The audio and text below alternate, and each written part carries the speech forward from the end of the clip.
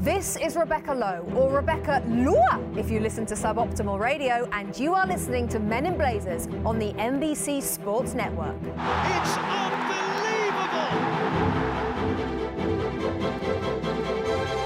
This is Rog. Oh, happy Thursday. The day in which we plumb the Men in Blazers anals to relive some classic MIB. This one, popularly demanded, I don't know why, comes from the 11th of October 2017. Yes, that awful morning after the night before, a night on which, how innocent we were back then, the worst thing that I could have imagined came true. Yep. The US men's national team strapped on a pair of wax wings and flew straight at the sun in Trinidad and Tobago, losing 2-1. And with every other result in a hex going full-on worst-case scenario in the face. The US men did the unthinkable and failed to qualify for the 2018 Men's World Cup. Just saying those words still sickens and shocks me. I remember watching that game at home with my children, sobbing all around me, looking on in sheer horror as Bruce Arena's tiny swagger evaporated and Sunil Gulati, remember him, writhed in agony on the sideline as each one of the seemingly far-fetched, terrible ifs accumulated on our boys whom we'd always believed in. I'd always believed they were on an irrevocable upwards climb in terms of world status. Crashed out of the World Cup. A disaster from which they're really yet to recover. I couldn't sleep that night. Sat up, filled with angst, anger, complete confusion, staring out at the darkness of the night. At around 5 a.m, I just started typing pod notes, then charged down to meet Davo and J-Dubs at first light. Big life lesson.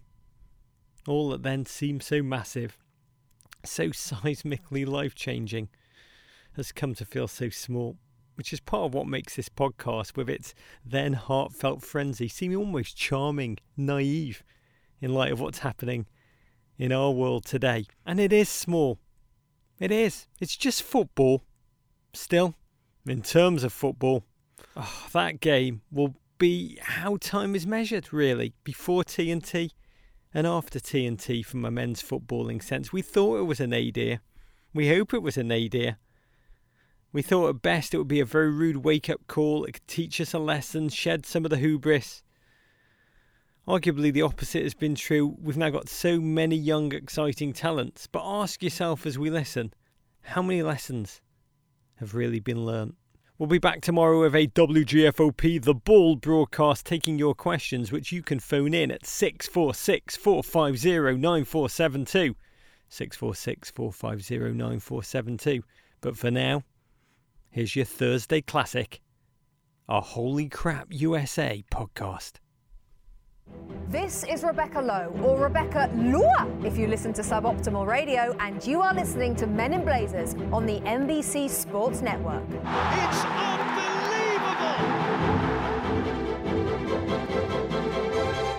From the Embassy Row studios in the crap part of Soho, it's the Men in Blazers podcast, Roger. It's an emergency pod.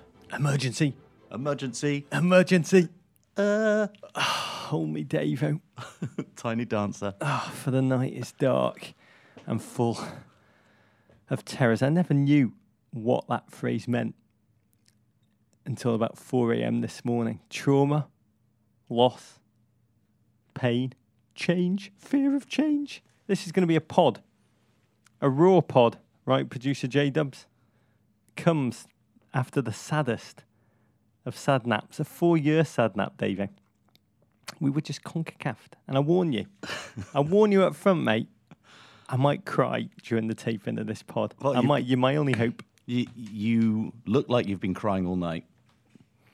You look a little bit worse for wear. If I can paint a picture for you all out there in Radio Land, Podland. Roger's wearing a bobble hat, his Iceland bobble hat that he brought back from Iceland. It's authentic. Yeah. I think you've basically nailed your colours to the wall right now. You've said who you're going to be supporting in this upcoming Unique Territories World Cup. But more than just supporting. Yeah. I don't just support them in the future. Yeah. I support their approach to football and change. Yeah. And methodologically improving. Yeah. Their talent base, their coaching base. The blueprint, David. We're going to talk about... This is a preview. Roger's just given us a preview of his take. And I also want to say, just because the US did not qualify for the 2018 World Cup does not mean that they cannot win it in my imagination. It's very true. Beckerman is still scoring from 65 yards. With an assist from Dax McCarthy. Yeah. But we've got a lot to talk about today. We've got so many questions. Our Facebook has just been alight. Your tweets, your ravens that you've sent, so many questions. Was Jurgen right after all? Yeah. Is Alexi Lalas a prophet? Is it too late for us to go to the United Nations and make the case that no team should go to a Russia World Cup on moral grounds? Oh, clever. Get on it, Nikki Haley. Yeah. I mean, but Davo, first, is it me? Everything in life I touch, it just seems to be going to crap. Yep. Everton. Yep. The US football team. Uh-huh. Our executive branch. I finally put in my American citizenship papers. And everything just... Yeah. Is it my fault? We're all partly to blame. I think there is some truth to that. Everybody involved in US soccer shares a little bit of the blame in this. And you maybe share a little bit more blame than other people, Rog, than just regular punters, regular followers of the game. I mean, we both do. But it's not your fault, Rog. It's not. This isn't the world. When you shut your eyes, the world is still there. It's all working. It's not all you. You are not God. This has not all been made by you. Thank you. So to be clear, to recap so far, it's not my fault. Yeah. Number 2, it's definitely not Sunil Gulati's fault. Definitely not. Number 3, it's all Volpe Foods' fault. Right? It could be. All their food sticks. One thing I'm very conscious of is that there may be some people listening to this pod who've been on a 2-day bender who have no idea what we're talking about. We should just start off saying this is an emergency pod because the US men's national team failed to qualify for the World Cup. Yeah, this is for you, night. Mrs. Galati. We know you're listening and you don't know what happened. So, Dave, a recap. I'm not sure what the viewership on beIN Sports was last night as they eliminated Fox Sports in the World Cup, but I doubt that it was... I doubt that it was the number 1 show in prime time on I think it was the number 3 show on beIN Sports. Of the day. The Speedway. In the 24-hour period. I'm not sure it was huge, but... It's an emergency If you're waking up, the US lost in Trinidad and Tobago, and because of other results in the extraordinarily CONCACAF region, we went into peak CONCACAF world last night. We went past peak CONCACAF. The US men's national team... Actually, I can't believe we're even podding. I feel like I'm in a dream that we're dreaming about podding. The US men's national team failed to make the World Cup. Yeah, I mean, you're being a little too kind of rational about it all. Really, we all just have barely survived the American footballing apocalypse. Yeah. With the darkest of days. I mean, you and I texted at the final whistle. Yeah. One of us was crying. Yeah. One of us couldn't feel their legs. Yeah. And you told me, you texted, it's only a football game. It's not the end of the world. Yeah, it wasn't the end of the world. I do feel that about football. It did feel like it to me. I know rationally it's not. Yeah. I know no team qualifies forever. We've had a good run. Just ask Chile, Netherlands. And there's 2 men who were born in England. We've lived through our fair share of experiencing our national team failing to qualify for the World Cup. Yeah. 74, which I don't remember. Do you remember 74, that? Remember it very well. I remember not making it in 74. I remember 78. not making it in 78. Remember 94. not making it in 94. It was nearly always Poland's fault, by the way. But it was and this is after England it's hard to remember this, but in 66, England won the World Cup. In 1970, England was still very good. They eliminated in the quarterfinals, I believe, in the Mexico World Cup, but still very, very good. And 74 was a shock to the system. I was 8 years old when that failed to happen. I remember being heartbroken about it. And then we went into a point where the World Cup was just something that involved other countries. It didn't involve us in 74, didn't involve us in 78. And I couldn't sleep last night. I kept hearing Davo's words. Be positive. It's not the end of the world. And one positive ray before I really jump down the wormhole of darkness that I'm experiencing right now. And I know so many of you listening are experiencing right now. I want to say the World Cups that England did not qualify for in my memory, 78 and 94, it's okay. They were still magnificent athletic spectacles of human theatre. Probably better because England weren't in them, to be honest. But we survived England not being in the World Cup, right, Davey? Yeah. And we will survive the United States not being in. Oh, Putin Fest 2008. without any doubt. And look, and I think nailing you've sort of given us your preview, the Iceland thing. I'll give you my preview.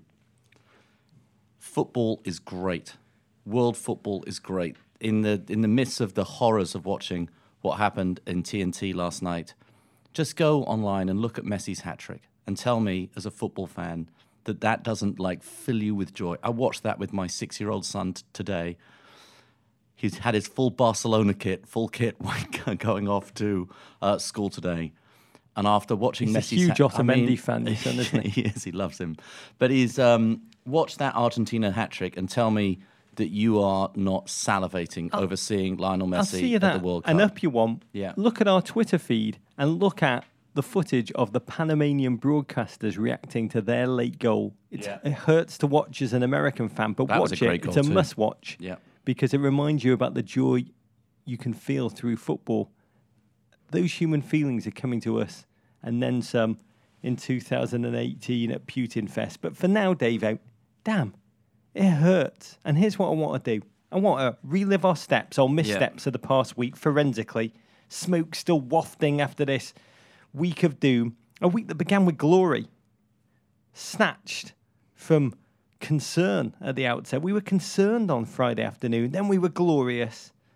We moved through victory, possibly to overconfidence, bordering on arrogance in some parts. I want to relive the 2 games against Panama, against Trinidad and Tobago, and then I want to draw out the ramifications. What the crap does this mean for all of us who sail together on this doomed dread ship, US soccer? Mm-hmm. And I want to follow your lead. I want to try and get us into a positive place. I need your help, David. Yeah. We're going to walk through the darkness together. I will say, I'm overwhelmed by your emails. I really am. Your Facebook post. I am sitting up through the night trying to read as many as I can. I am going to try and reply.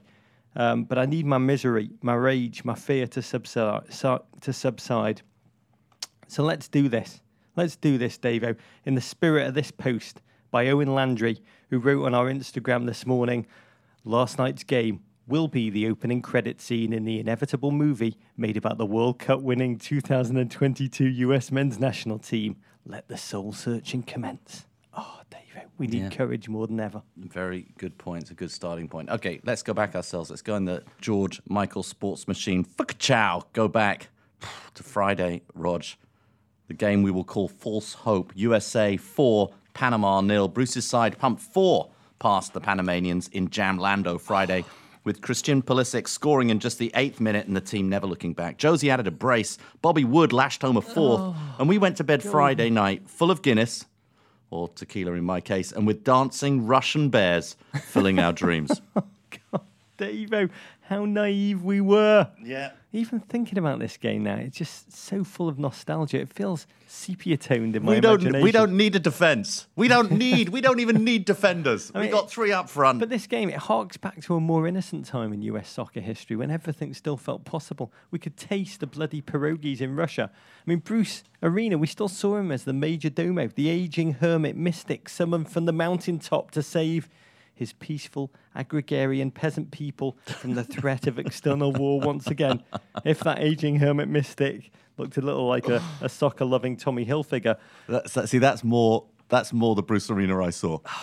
He went old school, though, Davo, for this one. For crunch time, none of those pesky German Americans. Yeah. Just us old school guys. Yeah. I mean, it was like a US soccer reunion tour where the band got back together one more time to play its greatest hits. Yeah. We even shipped in Bob Bradley for good measure, and it all felt so perfect. Yeah. US, they trotted out that disco tunnel. Oh, disco tunnel. We love disco tunnel. Panama started sobbing during their national anthem. Yeah, Tactical of course they did. Mistake. Beautiful song, though. They won the national anthems. They did, by miles. But at the time, we thought they'd lost the war, Davo. We were so wrong on those emotions, those misplaced emotions, how wrong it turned out to be. I mean, in that game, it was less a game.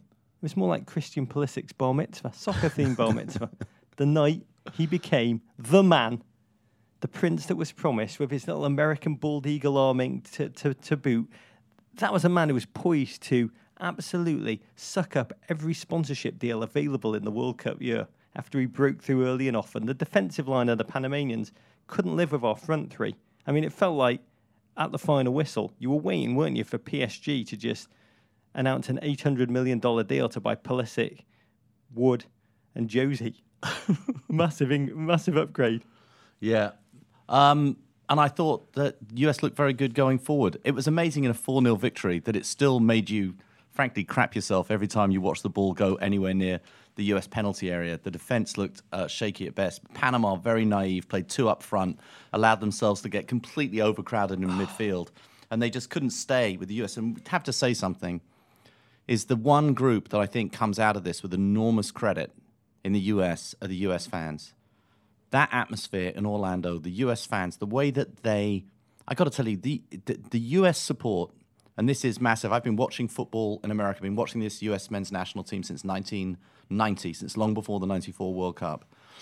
What has happened in this country in terms of the support and the way this team gets behind the team and the way that the team plays in front of their own fans, it is an absolutely marvelous thing to see. And when they're fueled up on that adrenaline, playing in front of those fans, amazing. Orlando, amazing job. Yeah, even in this game, David, the seeds of our ultimate demise, they were evident. I mean, Bruce Arena had left Jeff Cameron on the bench, preferring Omar Gonzalez and Matt Biesler. And it was sloppy. It really was sloppy. It was wide open, the game. The US did look stretched. They looked like a Premier League side. Unfortunately, that Premier League side was Liverpool. We had the attack of the gods and defence not so much. Even in this game, Omar Gonzalez looked like an American Ashley Williams, and that's not a compliment. You were very high on Bruce Arena giving Becky Sauerbrunn a call up for the. I know. I said to Rog yesterday that I'm quite high on the idea. I like to play the babies, but my new thing is play the ladies. I sort of feel like it would be a major upgrade for the US if we played the women in the in the 2 centre back spots. And this is something which we can come and we can talk about later too.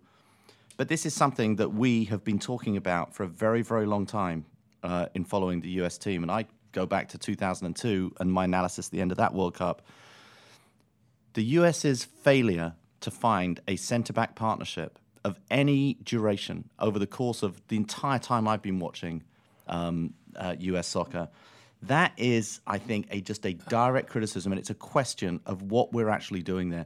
How can you leave Balboa and Lallis on the bench? Yeah, I know. They should be playing. But look, they are legends compared to what has played for the US since. There have been some great moments. The John Anthony Brooks goal in Brazil. There have been some and cruelly robbed of his services through injury. Yeah, but there have been some moments. There have been some things. But honestly, in the modern game, in the US, for us to be fielding such, and this is great. They are good players.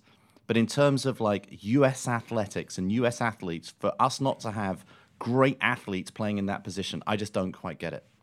When I make the movie of this campaign, David, Josie's Panenka, the penalty, and that feeling of adrenaline-filled delirium that we all experienced when that ball went in, that would be where I would freeze frame the opening scene. That moment we flew too close to the sun, perhaps. We unfurled our job done banner on the deck. And as the film frame freezes, the opening line would cut in. The VA would just say, "You might be wondering how I got here." I mean, everything just very went John Hughes. I like it. Downhill from that second. In a Game of Thrones structure, you know, the 2 games, the win, the light, and then the loss, the darkness, that cruel structure that we always see in Game of Thrones. You know, members of House of Stark know this well. You battle by battle, false hope. We had the Battle of the Whispering Wood.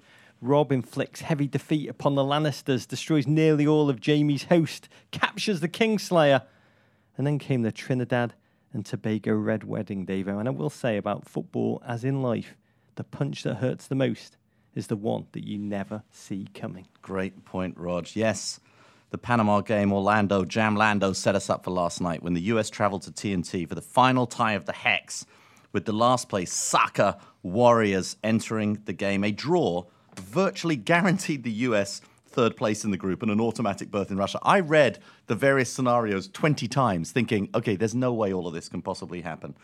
But after falling behind 2-0 in the first half, the US couldn't find a way back despite a Christian Pulisic goal, inevitable Christian Pulisic goal. That result, combined with Honduras's 3-2 win over group leader Mexico and Panama's last gasp, controversial, you have to say, 2-1 win over Costa Rica, means the United States of America will miss its first World Cup in 32 years, Rod, since 1986. My first as a bald. Yeah, it's very true. Although I would like to see evidence. Armageddon. The debacle. the apocalypse. Essentially, my recurring nightmare lived out for real, Dave. I take solace in the truth that what is dead may never die, but... More people have watched your nightmares than were watching this game on beIN Sports last night, Rog. We're talking about watching, Dave. I mean, I'll say few things in football are harder to watch than the Men in Blazers show. We pride ourselves on that, right?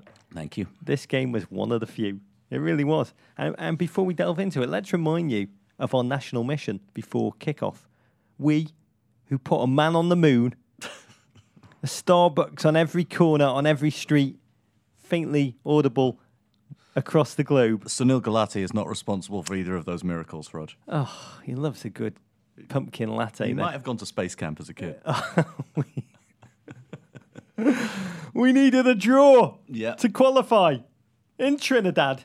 99th ranked team in the world. And Tobago. That makes them 129th ranked team in the world when they had the Tobagans. Yeah. They'd won one game in the Hex. Yeah.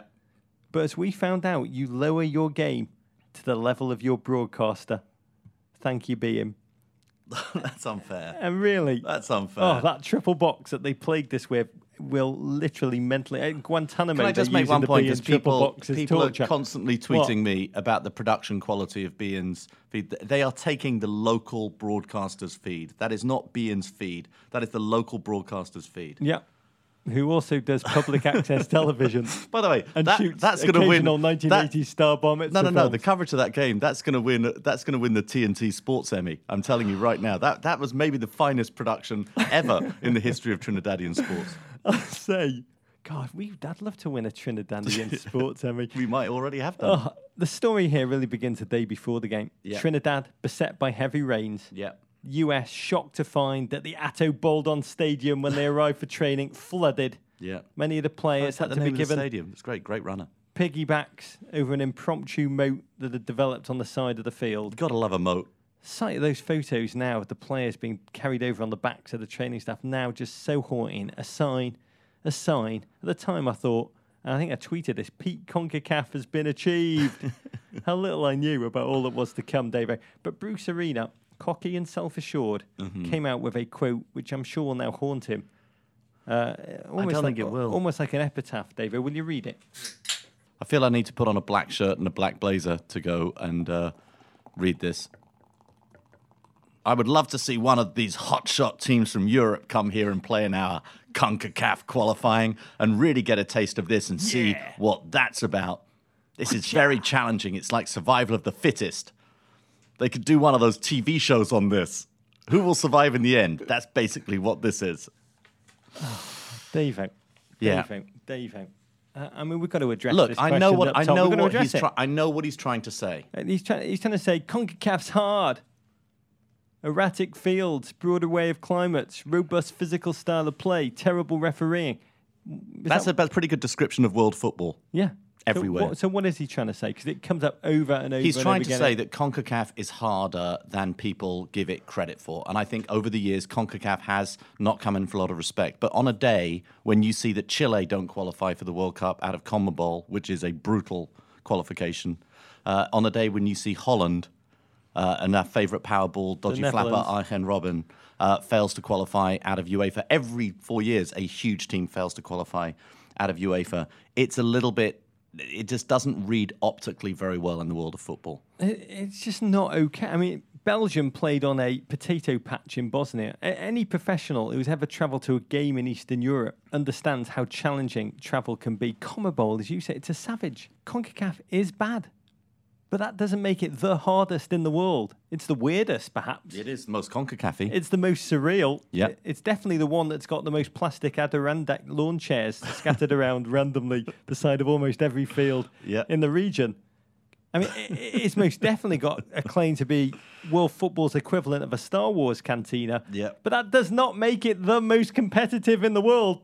There's so much margin for failure in the Hex. It's so forgiving. Yeah. Claiming that it's anything but, Dave, it just sounds like a pathetic excuse, a footballing comb-over for a ball man. I hate it. And also, within that, he says it's basically survival of the fittest. At the very least, the US men's national team should be the fittest in this competition. That's something which has been the legacy of US football, has been fitness and their mental strength, and that is what is so disappointing to me over this 10-game hex. Back to the game and the pain, the numbing pain came mostly because it all began so bloody anticlimactically, Davo. There was no fear. It's hard to remember this. 24 hours ago, there was no fear. We'd whacked Panama. We could have sent the Cleveland Browns into Trinidad and they would have won a game. I mean, that's how crap Trinidad and Tobago seemed. And to reinforce the sense of nothing to see here at the outset, the game took place in a near-empty stadium. Yeah. I mean, there's few stadia that have less atmosphere than the Emirates. Yeah. This was one. I mean, bar the droning of a pump throughout the game. Like was it a pump? I kept on. I didn't know whether it was a backup generator, do you a think pump, it was Phil Schoen's hairdryer, a dehumidifier. I don't know what it was, but it was the loudest noise in the stadium. And it became more and more Guantanamo-grade torture as the night's dark tragedy unfolded. Yeah. I mean, everything we're used to in big league football was just stripped away, and we had to watch 22 averagely talented guys kick a football as if it was a pickup game in Central Park. Just the magic, the mystique, the illusion of a big event was shorn, and we just had football, shoddy, dark, twisted, evil CONCACAF football. Yeah, you just said 22 men kick a football because I tuned in after about 11 minutes to witness what I then tweeted, the most CONCACAF-y thing I'd ever seen in my life, this coverage and like what this game was. And I wasn't really watching 22 men kick a football. I was watching 11 men kick a football and the US run around unable to get anywhere near the ball. It was surreal. It was like mysterious. It was like that dream when your feet keep on getting stuck in the mud. I have this recurrent dream that holes keep on opening up in a rugby field and I keep falling down them as I try to receive a pass. It was sort of like that. It was one team was running and the other team was just lolloping. Oh, my dad once had a conversation in front of me with my mother where he said, "Do you ever have a recurring dream where you're flying, Valerie?" And she just turned around to him instantly and said, "No, my recurring dream is I'm always falling. Trinidad and Tobago. Oh, I love Val. Trinidad and Tobago were flying. I miss you, Val. The United States were falling. And just when we thought CONCACAF couldn't get any worse, USA defending said, "Hold my beer." 17th minute, Omar Gonzalez. You watch Gary Cahill, the own goal maestro, on a weekly basis. I mean, he's good. Break down Omar's technique here. Few people get to that level, but it did have some of the hallmarks of a Cahill own goal. A barely defended cross all day Innocuous. in wide areas. Trinidad and Tobago just had all the time in the world to like knock the ball into the area. And Omar Gonzalez being, lightly challenged by a TNT forward, I would say. I mean, pretty spectacularly. And it's a bumpy field. The ball bounced up. He was challenged, if you've not seen it, in the same way as one of Vladimir Putin's judo opponents challenged him before he's dispatched. But it was classic Cahillian. It was classic Cahillian technique. As a defender, I played a little bit of centre-back myself. You're taught to get your body facing away from goal at the point you defend that ball that is coming in and you're in front of your own goal. His body is facing directly flat out, pretty much equidistant. He could have finished that in either corner, frankly, from where he was. He gave himself options. Yeah, and it was nice because Tim Howard had fortunately just come just far enough out of the goal that he could get lobbed. He could get lobbed easily. The ball barely crossed over the goal line and beat Tim Howard in the air. It was quite a finish. Dave, Cahill, let me just say, Gary Cahill has rarely hit own goals that he'd be more pleased with than that. All I can say is, Omar Gonzalez, in that 1 second, managed to do about a dozen things wrong. And I applaud him. I do applaud him for that level of mastery. And his quote post-game broke my heart. He said, "That goal," a crestfallen Gonzalez said later in the New York Times piece, "will haunt me for the rest of my life." It will. Yep. It will. Me too, Omar. Me too. I mean, when did you know we were doomed on this night, David? Well, because for me, it was right then, to be candid. I actually felt the first time I got an inkling they might be bad because the results started going very well. They were great. Around the league. The other games open were Mexico scoring. Everything seemed cruelly favourable. But when they started, it was fine. When you were reading in the tweets, Mexico just scored or Costa Rica have scored, and you sort of felt quite good about it. But when they started going to that 3-box, the B in 3-box, and they started showing footage from these games, what was going on across the rest of Central America was clearly insane. I mean, we'll get to later that the third Honduran goal. I've literally seen goals scored in Quidditch in Harry Potter movies that were less complex than that goal in terms of the number of angles it fired. I mean, the golden snitch flew all over the place before it rebounded in off the back of the goalkeeper's head. But it was so insane what was going on in those places. You didn't see any of the results standing. You just thought, these are going to be shootouts. There are going to be lots of goals. And when I started seeing those boxes, I was like, we're in for a very CONCACAF evening. Those being 3 boxes, by the way, I did sleep for an hour last night with my head on my laptop. Half a bottle of Talisker. Did you finish the whole? Did you polish off the whole bottle of Talisker? Yes. Of course, mate. The night was long, mate. It was my only friend. And I did have an hour of dream where the being 3 box was like a Pac-Man ghost chasing me around the Pac-Man maze. It's going to take a lot of scarring. It's going to take a lot of work to get the searing memory of the being 3 box out of my brain. I knew we were doomed then, David, because how a team responds to a goal is everything. And this game, enormous implications for US football and its future, for the players' own future, for the players' own legacies, for Bruce Arena's legacy. And they had the pace, they had the energy, they had the invention of a pre-season stroll. This is what I do not understand. Yeah. The US, so imperious, so potent against Panama in this game, so lost, so bereft, so alone, so afraid, so eerily unmotivated. And so this is where I come to the crowd. This US men's national team, who have played so well in front of the Outlaws, and I know people travel down there and shout out to you. I can't imagine what it's like for the fans who traveled down there. But without that like rambunctious US crowd that they felt in, that they feel when they go to the World Cup, that they certainly feel at home, it was very, very tough for the US to get motivated, and that was hard. We talk a lot about the weight of the shirt. What is it? The peso de camisa, the weight of the shirt. Yeah. It didn't feel like the weight of the shirt. It actually felt like just numbness. Not really like giving enough of an S about it. Like it was just strange. It was just a strange thing. I've seen England play with that weight of the shirt, unable to move because they feel the pressure in front of their fans at Wembley, who are getting more and more anxious. This wasn't that. This was almost an amble in the park. These players the response care. to that These goal, players they were care. almost impotent. They were almost unable to meet fate and to try and enforce themselves upon it. They do care, but it was something a little bit new for me.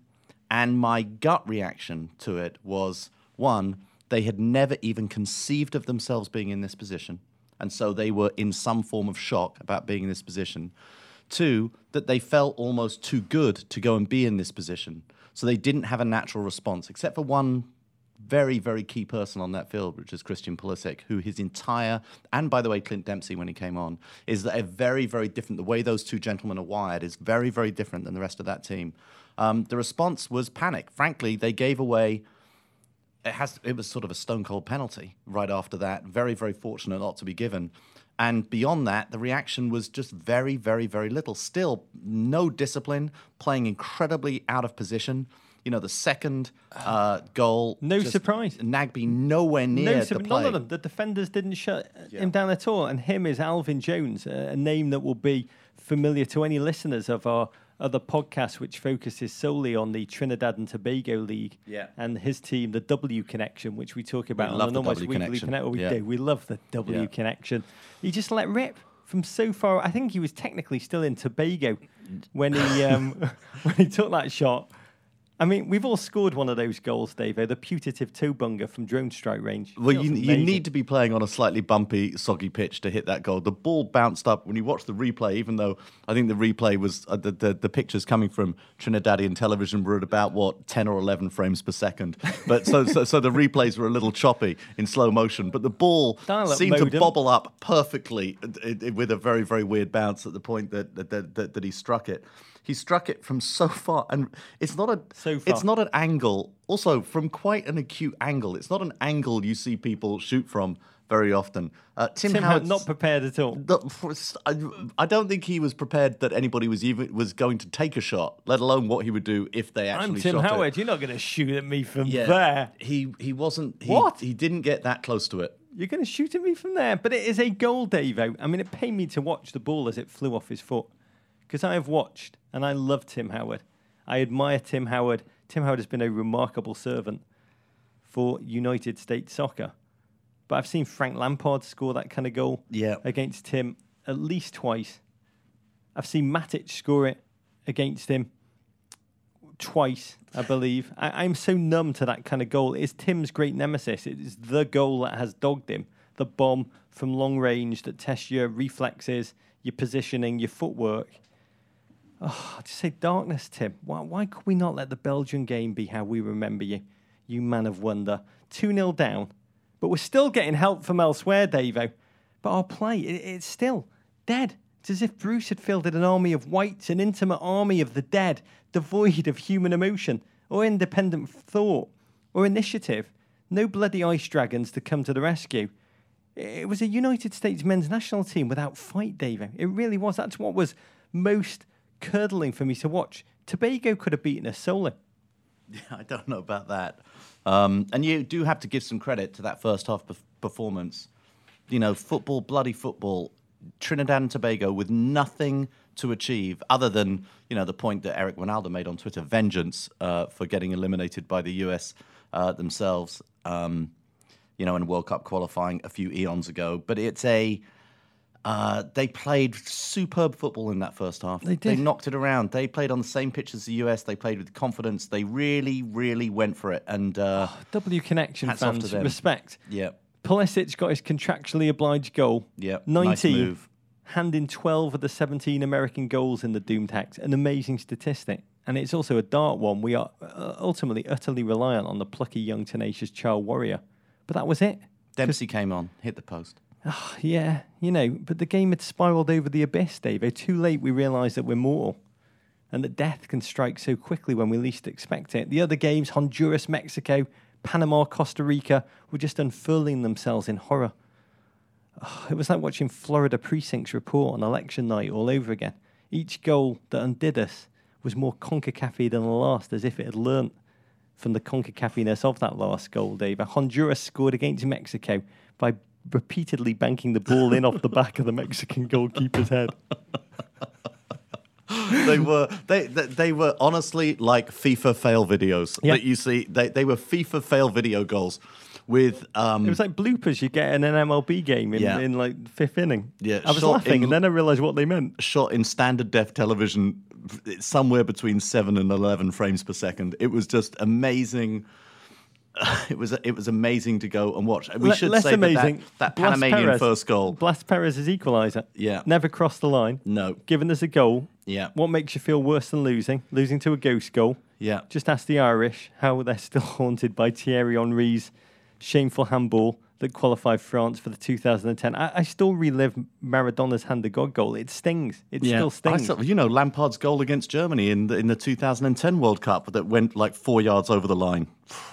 But here's the rub, Davo. Here's the rub. We were not ultimately cruelly undone by others. Yeah. This was all still in our own hands, our own control. This was American self-harming, American self-destruction. And this is about a 10-game hex. It's not about a single night. And this is what fills me with bile, though, Davo. The fact that the US were flat was bad. The fact that Bruce Arena could do nothing to change it is just inexcusable to me. It was all a bit, and I tweeted this, like watching England play NFL football. No ability, no evident game plan, no leadership that we could see, no response. And Philip Larkin wrote in a poem, Nothing to be Said, a beautiful line. He said, life is slow dying. Life is slow dying. And I've never been more aware of that than during the second half of this Trinidad Tobago game, David. Trinidad and Tobago didn't even seriously time waste in this game, not by world football standards. It was just foul after foul by the US in unnecessary places on the field, slowing down the game. Very, very few chances. There was the header, the pretty good save by the TNT goalkeeper in the last 10 minutes. File Harbour, came on and ran around a lot. But it was a... What a poor Benny. Yeah. Dreamt of coming back for the US team for decades. Then go in there, kid. Save the whole nation. I was screaming for Dax. I was screaming for Dax McCarty in that second half to come on and give Michael Bradley a little bit of help in the centre of midfield. But I don't think Bruce was watching the same game that we were. This game, David, it was like every single tortuous agony I've suffered as an Everton fan over the past 30 years just compressed into the space of 90 minutes. And it was a night which began with us mourning the prospect of a World Cup without Lionel Messi. And it ended with us facing up to without Christian Pulisic. I feel for him. I feel for all the players. But he had dragged that team forward. He'd been kicked upside down along the way without any kind of a Rob Ray NHL-style enforcer to protect him, always bringing it.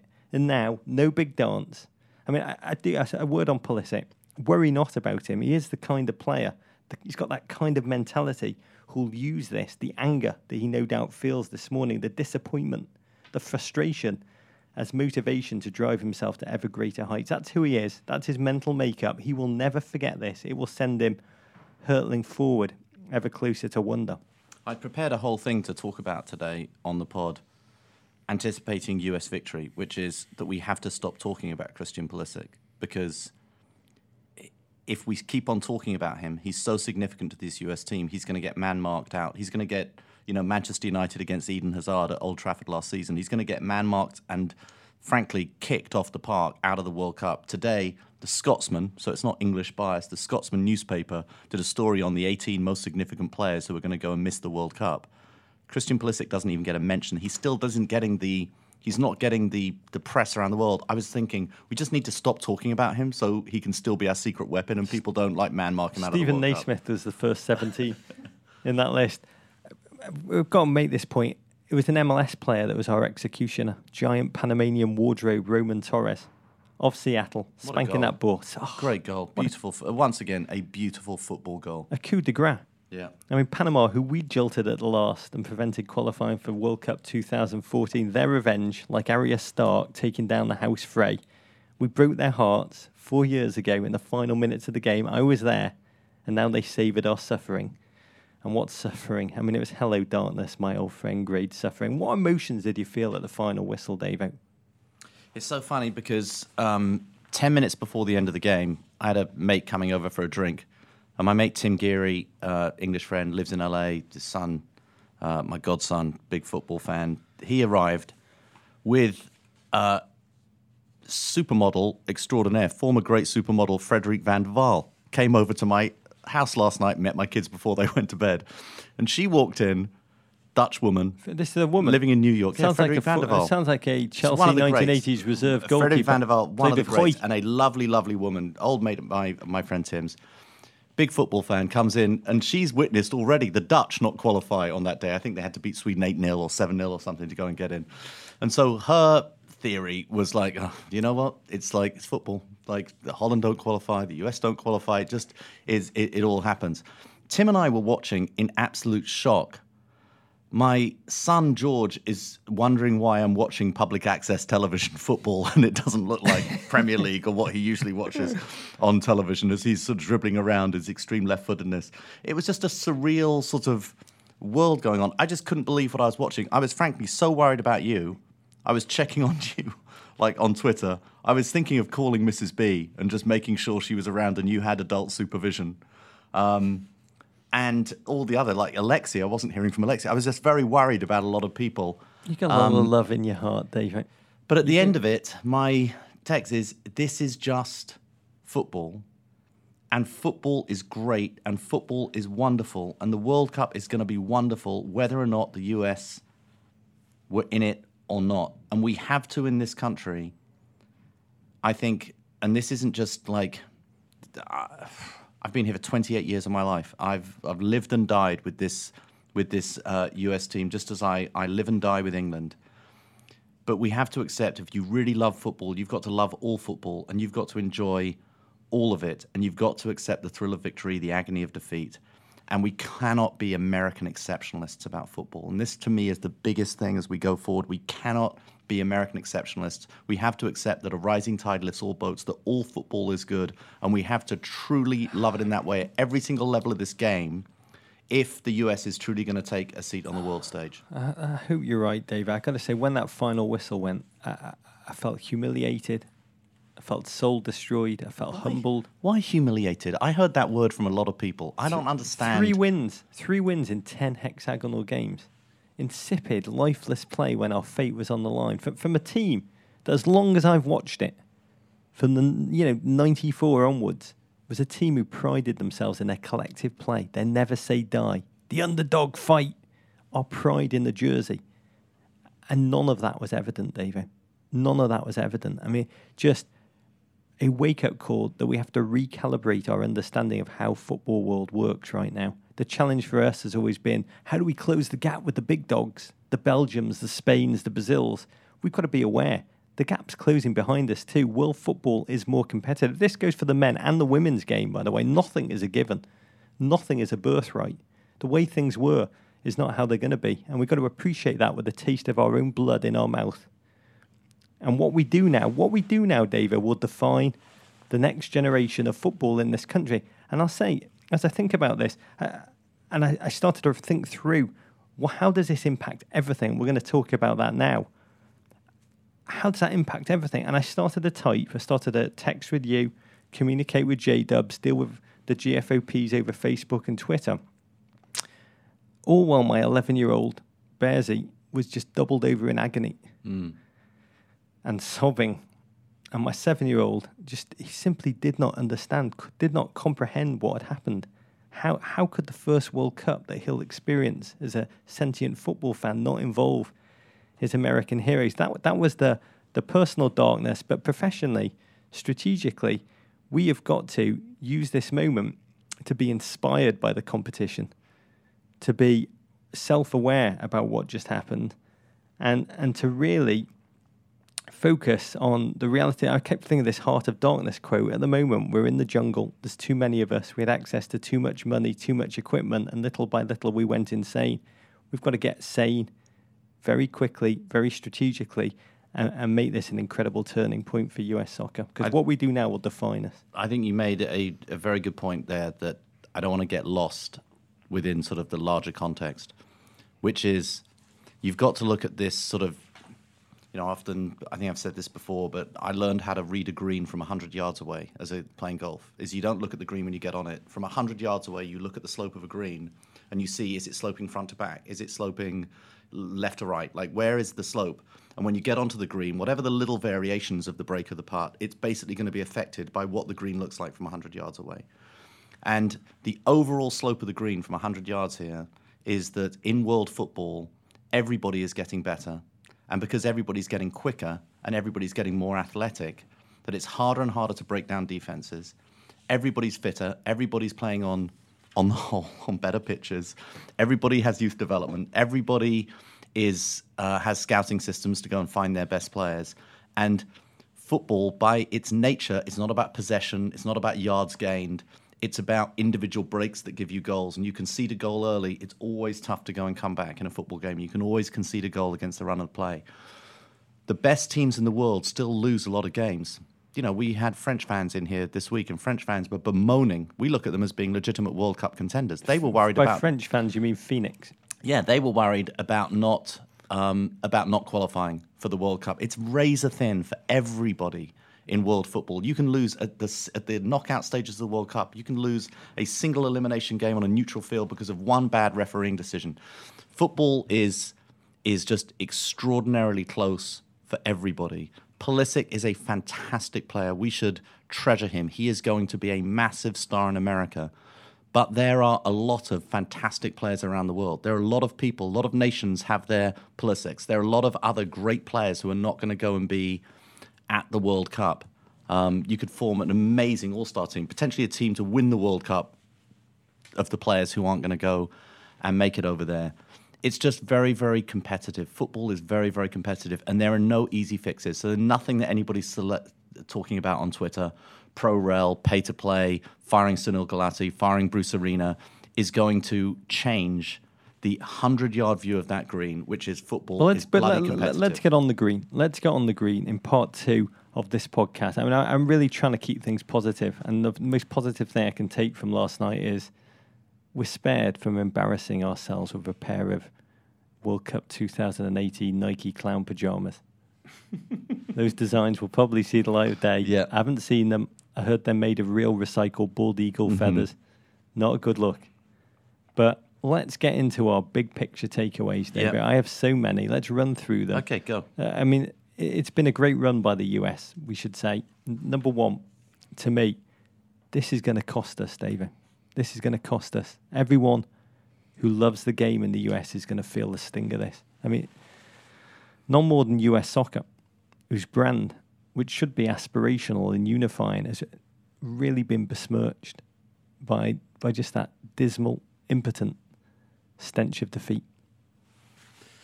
Yeah, my counter to that is that soccer is not owned by the authorities. Soccer is owned by the people, owned by the streets, owned by the players.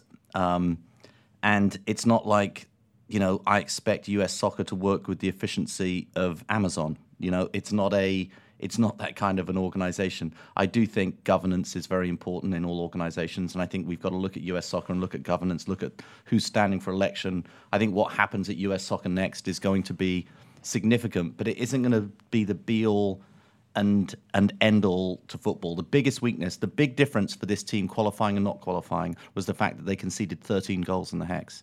13 goals is too many. US scored a bunch of goals. They conceded 13 goals in this Hex. It was a problem at centre-back and centre midfield, which should be coachable. It should be fixable. We should be finding athletes to go and find that position. But football is not run by the authorities, but football is a growing game. The authorities are incredibly important. Sweden's failure to qualify for the last World Cup was meant to have cost them $250 million in sponsorship revenue to put back into the game. When Mexico almost didn't qualify, it was projected at almost costing them $1 billion if they hadn't gone through. I mean, the US is going to come somewhere in between that. That's money that's not going to come back into the game. I mean, I want to make it clear in my mind, and you're a television man, you know better than I do, the World Cup's still going to be a spectacle that can hook the American sporting fan culturally, draw a rating. Absolutely. It will do fantastically. But US soccer, it's going to have to rebuild their credibility. Less in the eyes of the avids and the American outlaws who are always going to be there, but in their target growth audience, the American ball sports lover, that audience who 20 years ago were just soccer sucks, but they were thawing, they were warming to the sport, soiling ourselves in Trinidad. It's the greatest way to just reinforce that warm familiarity of the nostalgic knee-jerk position of soccer sucks and we suck and everything. There's going to be a savage backlash against American soccer, Davo, from the ill-informed. Yeah. I think it's difficult. US soccer, we're in a country where our sports culture is about private enterprise, and it's about, the NFL, league control, sponsorship deals, all those kind of things. US soccer is not really a super professionalized, super money-making organization. It's sort of caught in that sort of weird world. There's something un-American about sort of an amateur governing body. I just don't know that we can put everything in that. I think it's so easy to find. I'm not putting everything. I'm just saying it's one of the things. It's what these. We're going to run through them. I think it's a big thing. I mean, I think as much as the haters, apathy isn't as much as a challenge. I mean, the New York Times at 2 a.m., you had to scroll down and down and down to find any mention of the humiliation. In England, this would be number one headline, full page banner. I mean, I think the reaction is going to be delayed. The wider sports community is really only going to catch on to this failure come May 2018 when they realise, what? We're not in the bloody World Cup. Yeah. And we're going to have to deal with that. It's going to be cruel and humiliating for anyone that cares about US soccer, but it will pass. I do pity Fox. I ache for Rob Stone and the whole gang there. I mean, they deserve this. They work so hard for it. There's a huge number of broadcasters, writers, podcasters who are going to suffer because of what happened last night. But point two for me is heads down. We've got to stay the course, American soccer lovers. We've got, I think, more important things to focus on. That there's a moment of darkness. It stings. But we've got to work to make sure this ushers in the light.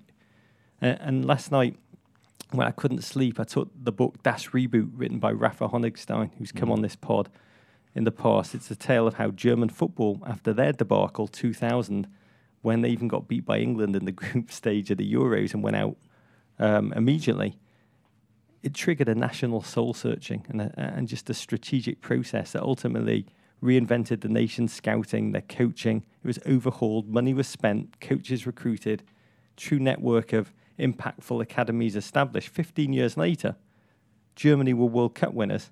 Michael Ballack was unbearable with Ava. You remember that. This has got to usher in a process of crucial national debate about governance, about coaching, about youth development. I just hope it's a wake-up call for an honest, thoughtful, strategic conversation about the game we love, David. Yeah, look, we've seen major nations, France, Italy, Spain, not qualify for World Cups, bounce back, do very, very well in World Cups. So I think if the US is still on course, and I do believe that the US is still on course, this you can actually use defeat. You can learn so much in defeat, Rog. This is something we've talked about on the pod quite a lot this year. Go back to last season, Chelsea, from Conte retooling the whole of Chelsea's back line because of defeat. This is a longer process. What hurts about world football is that the World Cup doesn't come every year, that it's 4 years away. We're looking at 2022, the next World Cup that the US can qualify for. They're very, very hard. I will say, Men in Blazers, we are happy to play a small role, whatever in whatever national conversation needs to be convened, debated, executed. I mean, listeners, your ideas are welcome. Just send us your thoughts by Raven, by email, by Facebook, whatever. More to come. But what you've said is true. 2022, no sleep till Doha. So far away. It's got to be a time of rebirth for the US. We got to play the babies. Let's play them. No game matters until we start qualifying for 2022. So many of the US players who've served our nation with great honour are not going to take the field again. Pretty well everybody apart from Christian Pulisic and DeMarcus Beasley, I imagine. So let's battle harden. Where was Beasley last night? Where was Beasley last night? Too young, too raw to be thrown into battle. Yeah. But let's battle harden our young talent. McKinney, Lyndon Gooch, Josh Sargent, Andrew Carlton. There is nothing to lose. Cap them now. Roll on 2022. What I want to ask you is, number 4, who coaches? I mean, this is going to tarnish Bruce Arena's legacy. He was meant to be the ferryman who knew the hidden rocks of the treacherous waters of CONCACAF.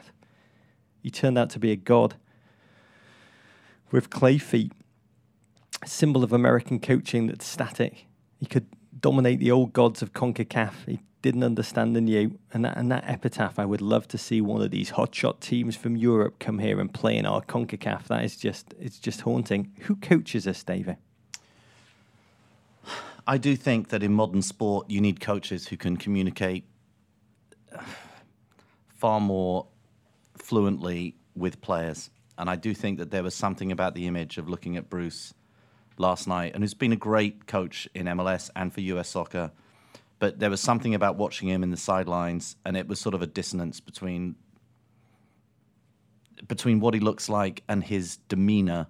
Everything he says in press conferences, how he talks, and what you sort of feel like you want getting the best out of athletes. And you look at these young coaches, and I know not everybody can have a Poch, but you look at, there isn't so much dissonance. You can sort of imagine him having a conversation with a player and a player, them both being able to really understand each other and see each other and feel each other.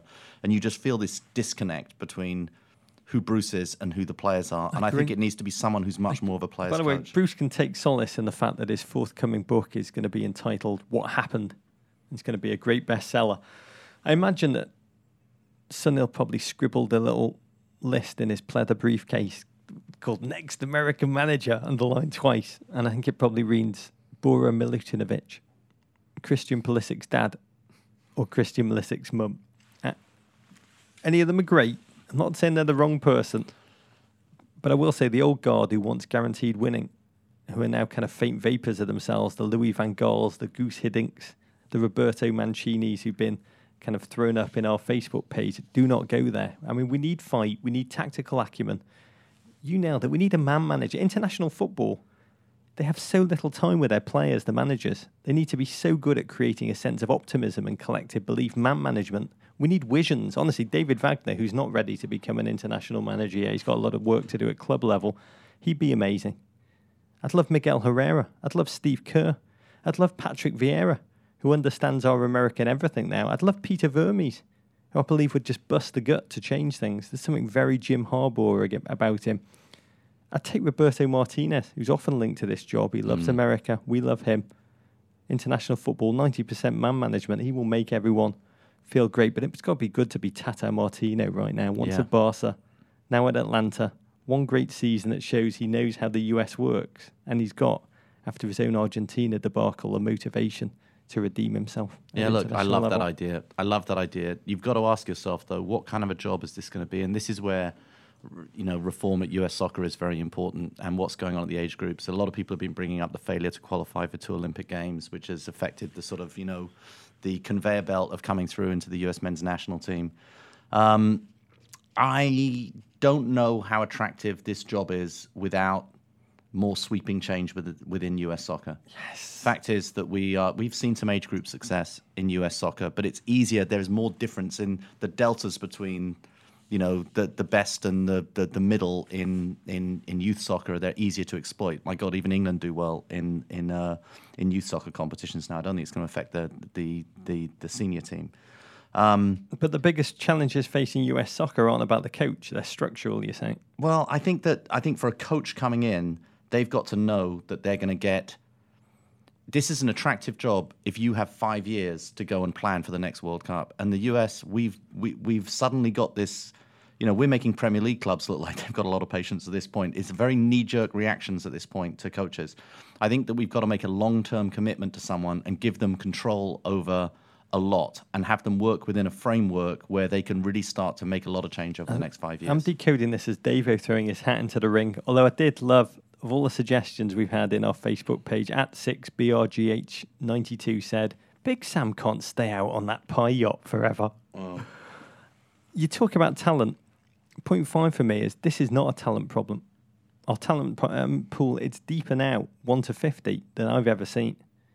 But I do believe that old Jurgenism is true, David, that our best talent must play at the best possible level. Pulisic, Yedlin, Bobby Wood, Brooks, Jeff Cameron. I mean, when I first interviewed Mike Bradley ever, who's playing at Roma, and he talked about his goal in life was to play the biggest games and the biggest moments, being the biggest player on the biggest stage. And that to me is what all of our players should aspire to. I mean, it's hard. It's a grind. It's a hardship. MLS can thrive. It's not a knock on MLS. They can thrive without bringing the best US players back to it. I mean, you just have to look at Atlanta United in their debut season. The most electric football I've seen, some of it played there. Their stars are young South Americans. Martinez, Almiron, Villalba, no single massive US international big name. They're drawing 70,000 fans, 40 to 70 week to week.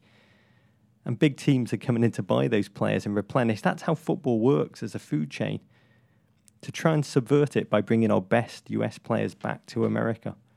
Ultimately, but no one's not a win for anybody. But no one's forcing the US players back. This, to some extent, is the US players choosing to come back because America's nice. It's a lovely place to live. Beautiful. It's a great standard of living. You can get paid pretty well to go and be here. And so I think a lot of this... Better than you would if you stayed in Europe. They're getting multiples of.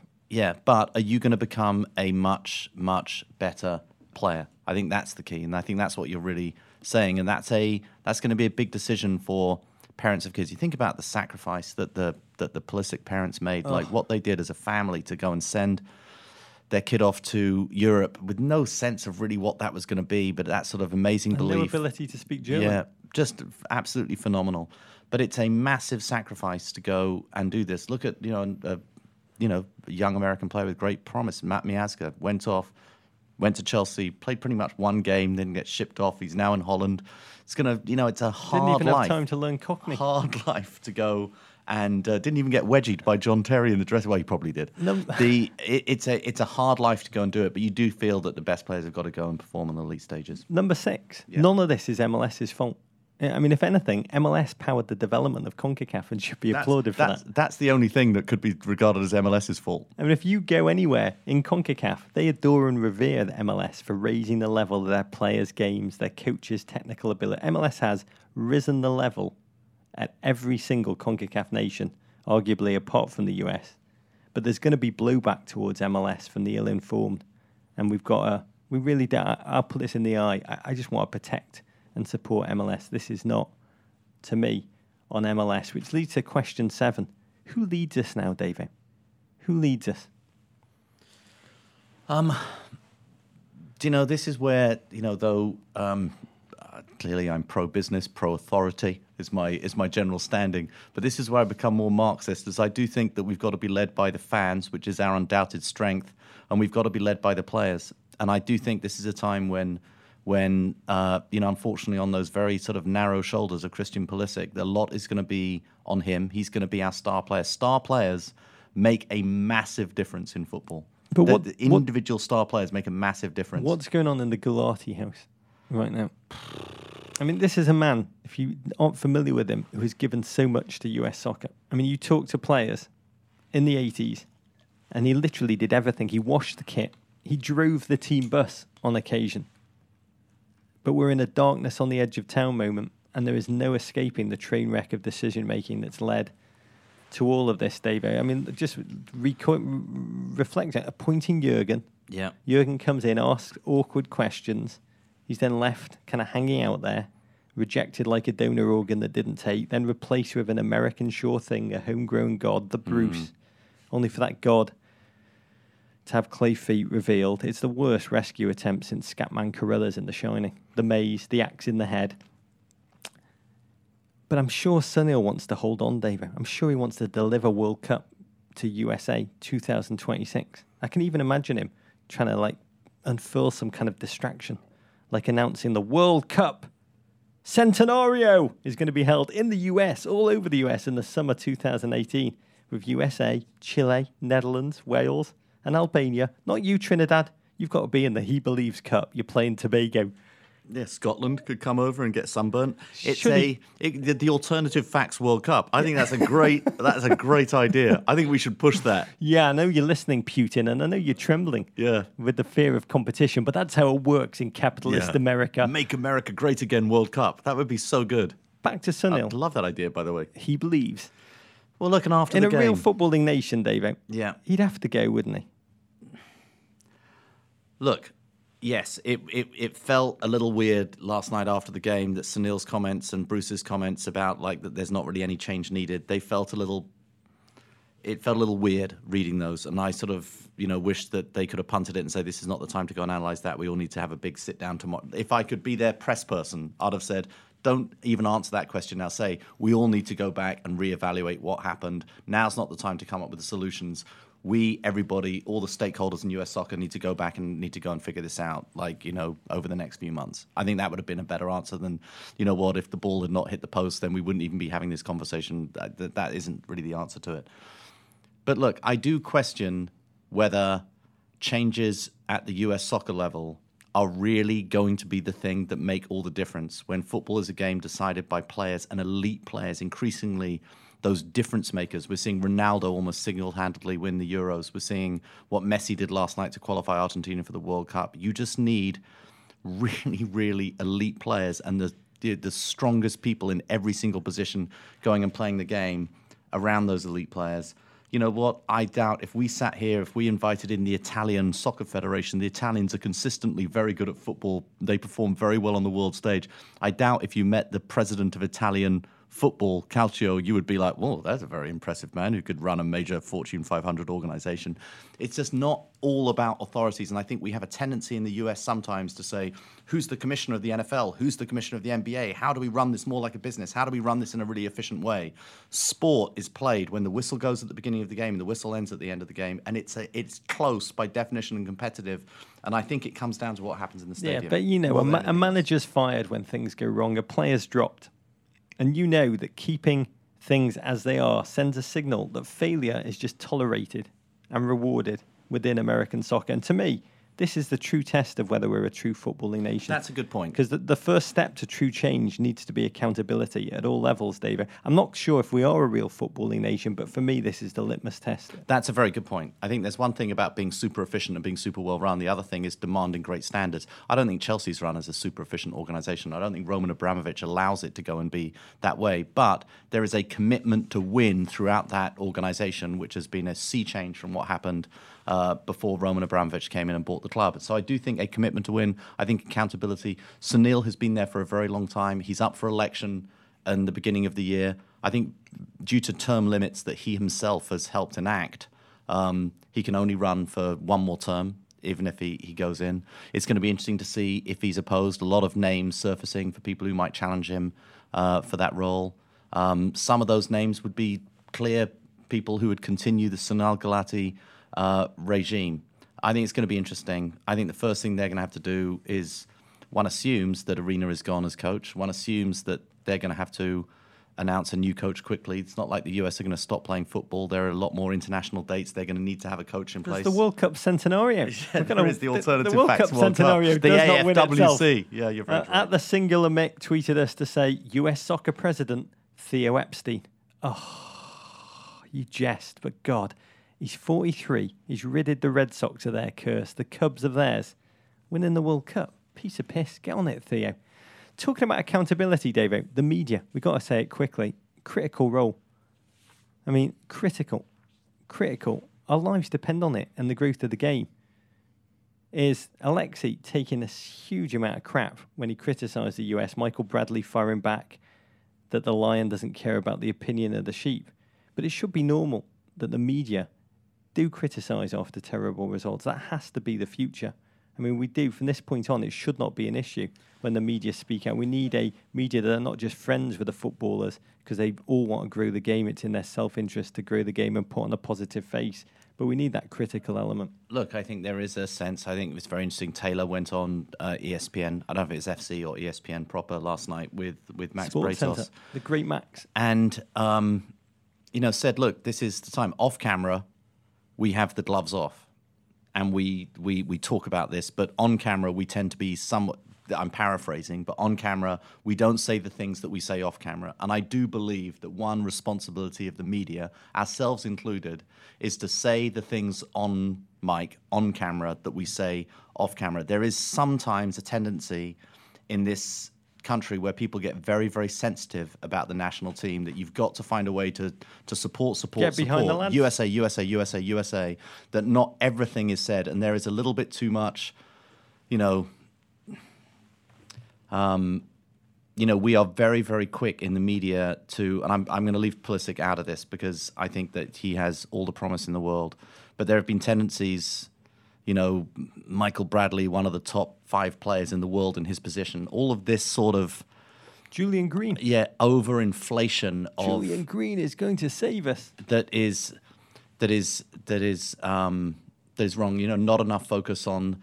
when Major Garrett made that point down in DC about that we've got to separate the important from the interesting, is the job of the media sometimes is to not just talk about the interesting stuff, but talk about the important stuff. Centre-backs, playing defence, that's something which is just not really...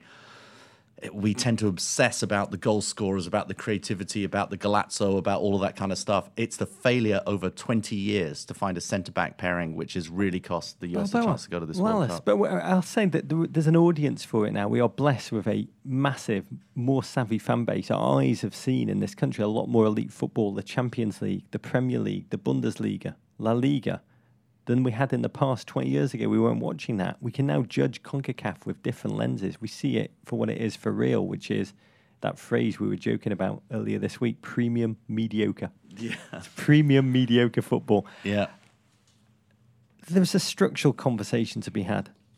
Let's have it. Let's all have it. All of us listeners. I mean, thoughtfully, strategically, with positive wonder, not with the self-loathing and doubt which too often taints us. You asked me to be positive. And I've been thinking about that, Dave, to wrap up. My real positivity is when I think of all the kids playing football across the nation, the passion, the desire, the hunger. I mean, it's a country that does things, America. It really does. Steve Coogan, we always laugh at his line, if you give an Englishman the choice between his success and your failure, he'll always choose your failure. Americans want to win. They want success. They're doers. You created... Amazon, you created Tesla. You can do this. You can do this. We can do this. Don't panic. And just the number of remarkable players taking the field in this nation, they're almost infinite. I mean, many are not our traditional demographic, the suburban white pay-to player. And we've got to publicly acknowledge this. I need to understand this more, how we can get a system that identifies the players, invests in them, educates our coaches to a sophisticated degree. The Iceland way, there they've got one elite coach for 600 people. In England, the number is 1 for every 11,000. I can't get numbers for America, but I bet there's more fidget spinner YouTube content creators than UEFA A licensed coaches in our country. And that's got to change. Let's find them. Let's invest in them. Let's respect them. Let's create a system. And I'll just finish this part of the pod by saying, as a gent who was born in England like you, we both fell in love with this US team because of their collective tenacity, their swagger, their never say die, and the way they made us feel that everything's possible. And that approach has been totally lost over the course of the last 2 years. It's gone. And last night, to me, I wrote this on our Facebook page, it was the end of an era. The end to our naivety when we believed qualification was our birthright. It's been a great run. There's going to be repercussions on all levels, players, coaches, US soccer administrators, domestic leagues, youth systems. But we shouldn't shy away, should we? Because what we do, I said this earlier, it's going to define us for the next generation. And I just want to say to everyone listening, let's do what we need to do together, and we can re-summon belief. Absolutely, Rog. My voice, Davo's attitude. I was on watching my son George play football last Thursday, and he was on a field in New York City on a pier, and literally there were so many football games going on, coaching sessions, individuals working one-on-one, pickup games, like little team stuff on this one little field on Pier 25 in Tribeca, astonishing. In the middle of the Hudson River. And that the balls were just flying all over the place, and just watching all these kids play is such a different place than we used to be with football in this country. I'd say his coach, very, very good. What they're learning in terms of their footwork, in terms of their how to play off the ball, all things they're learning at 6 is how to play without the ball, how to play with the ball, like being, knocked into them. It's just fantastic. And but on a larger basis, this country of, I don't know what is the population of the US? 330 million people versus Iceland, which has a population of about 330,000. We've got to come up with a system to unearth this talent wherever it is hidden. And you're so right about that mentality and that tenacity. What we were seeing from Panama, from Honduras last night, was that old US tenacity and spirit and fitness and craziness. And we saw it with Ireland against Wales. Ireland does not have world-class athletes. They do not even have a Pulisic. They brought it to Wales with a fury and a collective will. You're right. Iceland, they do it every game. Gylfi says before kickoff, we know we're going to win. We know we're going to beat the Netherlands. We know we're going to beat Croatia. We will get there. Yeah. No, the mentality is very, very important. Anyway, it's not the end of the world. The World Cup is still going to be amazing. The Alternative Facts World Cup is going to be amazing. They're still going to play the World Cup, even if we're not there. That is not cool. Yeah, well, we'll see what happens. Rog, in other World Cup qualifying, it's not just American hearts breaking. We mentioned this. The Netherlands, World Cup's over. Ghana, Wales, all missing out on Russia too. But amid all the darkness, there is light. It comes via a diminutive man, Leo Messi, an entire country on his back last night, Rog. What a performance. And a diminutive nation near and dear to your heart, Iceland. Oh, Dave, well, we should talk about near and dear to your heart first. England are through insipidly. 2 Harry Kane goals, 2 eyesore wins, 15 goals in his last 10 games. But you're England, Dave. They're essentially an international grade West Brom. They are very good at the back, just defending. Conceded 3 goals in qualifying. Have an amazing defensive record. They're taking very good centre-backs at depth to the World Cup, and they're taking Harry Kane. That's basically it. They're taking some centre-backs and Harry Kane to the World Cup, and we'll see how far that gets them. My guess is if out of the group stage, maybe for one match out of the group stage. England aren't very good. We shouldn't be aspiring to go and be England. We should aspire to do whatever they're doing defensively. We should aspire to go and do that, but there's very little else to look forward to. Here's a prediction. England will do better than the Netherlands, who are out. Oh, yes, that's true. And I'll say the World Cup, all the worse for the lack of Dutch fans and just that rich footballing heritage that the Netherlands bring. Farewell to Iron Robin, the ultimate power balled on the international stage, that dodgy flapper that you love, David, like a Tim Cahill header. The most predictable yet undefendable move in football. You knew it's coming, but you can do absolutely nothing to stop it, like an Omar Gonzalez own goal. But wow, all week the story was a World Cup without Argentina, who struggled and struggled, then had to win in high altitude against Ecuador in Quito. They leaked a goal after 40 seconds. But then, human poetry. Yeah, Messi took over. 3 goals, each one better than the last. Whether it was the setup, whether it was the drop of the shoulder to lose a defender, using parts of the foot that I didn't even know existed, outside, inside, top, bottom, everything. What a player. What a joy it is to go and watch him play football. Eduardo Galeano, the Uruguayan poet, said he plays football as if he carries the ball on the inside of his sock, inside of his boot, and that's what it was like watching him yesterday. And a player who, if you come up with the criticism of Messi, has not had his best performances in an Argentina shirt. This was almost his iconic performance in a must-win match at altitude, a hat-trick in that game. This was his iconic moment in that Argentinian jersey. The world loves Messi. Yeah. In Argentina, there is a slight sense of suspicion. They call him El Catalan. They call him the foreigner, the guy who went away to become what he is. They don't believe he's really delivered to his nation. He delivered here with the entire country, the weight of it on his shoulders, glory in the face of elimination. What a human being. I mean, what a triumph, what a glory in the crucible. It was Kipling-esque. If you can keep your head when all about you are losing theirs and blaming it on you. Lionel Messi, you are the man, my son. And then on a happy note, as we say in Iceland, Mazel tov, you tiny little beauty. Yeah. Smallest country to ever qualify for the World Cup by over 1 million people. I mean, for their story, we've talked about it a lot. We've made a film, which you can see on our Facebook page. We've had their wonderful dentist turn manager, Heimir Hallgrímsson, on the pod. Listen to that pod and learn America. I mean, he said after their qualification that after the Euros, he said the toughest thing to do would be to restart and do it again. He said this after his team beat Turkey 3-0 in Turkey, topping a group that included Ukraine and Croatia.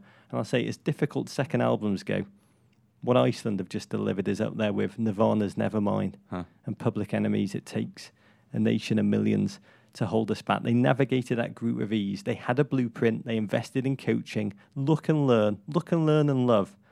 And I believe you may only be 330,000 people, but millions of Americans are going to be cheering for you, my Icelandic friends. You know they're going to be drawn against England in the group stage, right, David? Oh, almost inevitably. It's going to be like Sugar Ray Leonard versus Thomas Hearns too. Yeah. By the way, Iran, Saudi Arabia, and also Egypt have qualified. We're just missing North Korea, David. Yeah. And then it would be just like a craziest World Cup of all time politically. I want to say congratulations also to one of my favourite GFOPs ever, Tim Cahill, Rog. Just coming out. How old is Tim Cahill now? He's in his late 30s. 37, 36. 36, 37. You know, scores yet another goal with his head. 2 of them. In order to go and take them through an extra time against Syria. They've still got to go and play for a place at the World Cup for that fourth place, but it was great to see a good thing happen to him. And Ireland, as you mentioned earlier, those fans, if they can make it through their playoff, also, we just need to see those fans in Russia. I don't know, it might start an international incident, but it's amazing stuff. Do it for Seamus. Okay, Rog, more positivity when we need positivity in this country. Thank God for women's football. The NWSL celebrates the completion of its 5th season this Saturday with a championship game in Orlando. Last weekend's Disco Tunnel, Rog. Last weekend's semi-finals saw Portland top Orlando 4-1 in front of more than 18,000 at Providence Park. And in their first season playing as the North Carolina Courage, the artist formerly known as the Western New York Flash beat the Chicago Red Stars 1-0 in Cary, North Carolina, thanks to a 90th minute goal from the pride of Ireland, Denise O'Sullivan. It sets up a star-studded final between the Thorns and the Courage at 4:30 p.m. Eastern Time Saturday on Lifetime, Rog. In an interview recorded yesterday afternoon, you had the chance to preview the final with one of our footballing and broadcasting heroes. With the NWSL final coming up this Saturday, 4:30 p.m. Eastern Time, live from Jamlando on the Lifetime Network, there's really only one person I wanted to speak to. A 2-time World Cup champion, an Olympic gold medalist for your United States national team, an astute analyst for ESPN and Lifetime Network. And the one accolade we're sure that she always leads with, the winner of the Men in Blazers' 2nd annual Golden Blazer. Live from South Orange County, California, it's the one and only Super Julie Foudy. Hello, Rog. Super. Gosh, I missed you guys.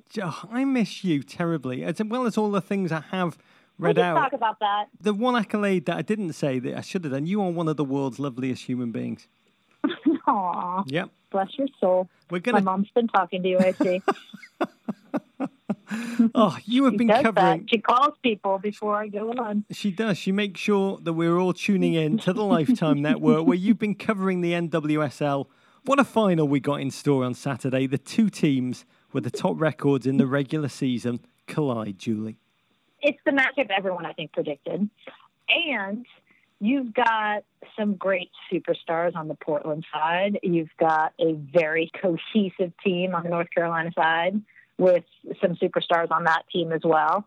But the thing that always amazes me about Portland is like a Christine Sinclair, who's in her mid-30s, and still the team's leading goal scorer, number 2 leading goal scorer in the world.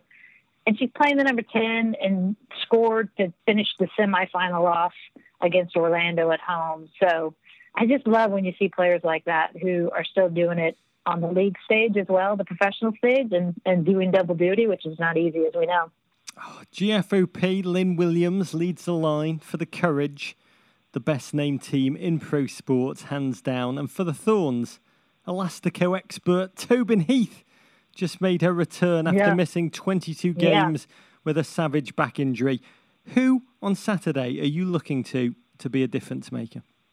Of those two, one, Tobin Heath, I mean, it's so hard to come back from an injury like she did, so it was so great to see her get the start. The other player on Portland who I really like, who plays up front, is Haley Rosso, who is this Australian little fireball who maybe American fans aren't as familiar with, but she's come on in the second half of this season and just blown up the league with her presence. She tracks balls, she's fighting defensively, and she's fast as hell, Raj.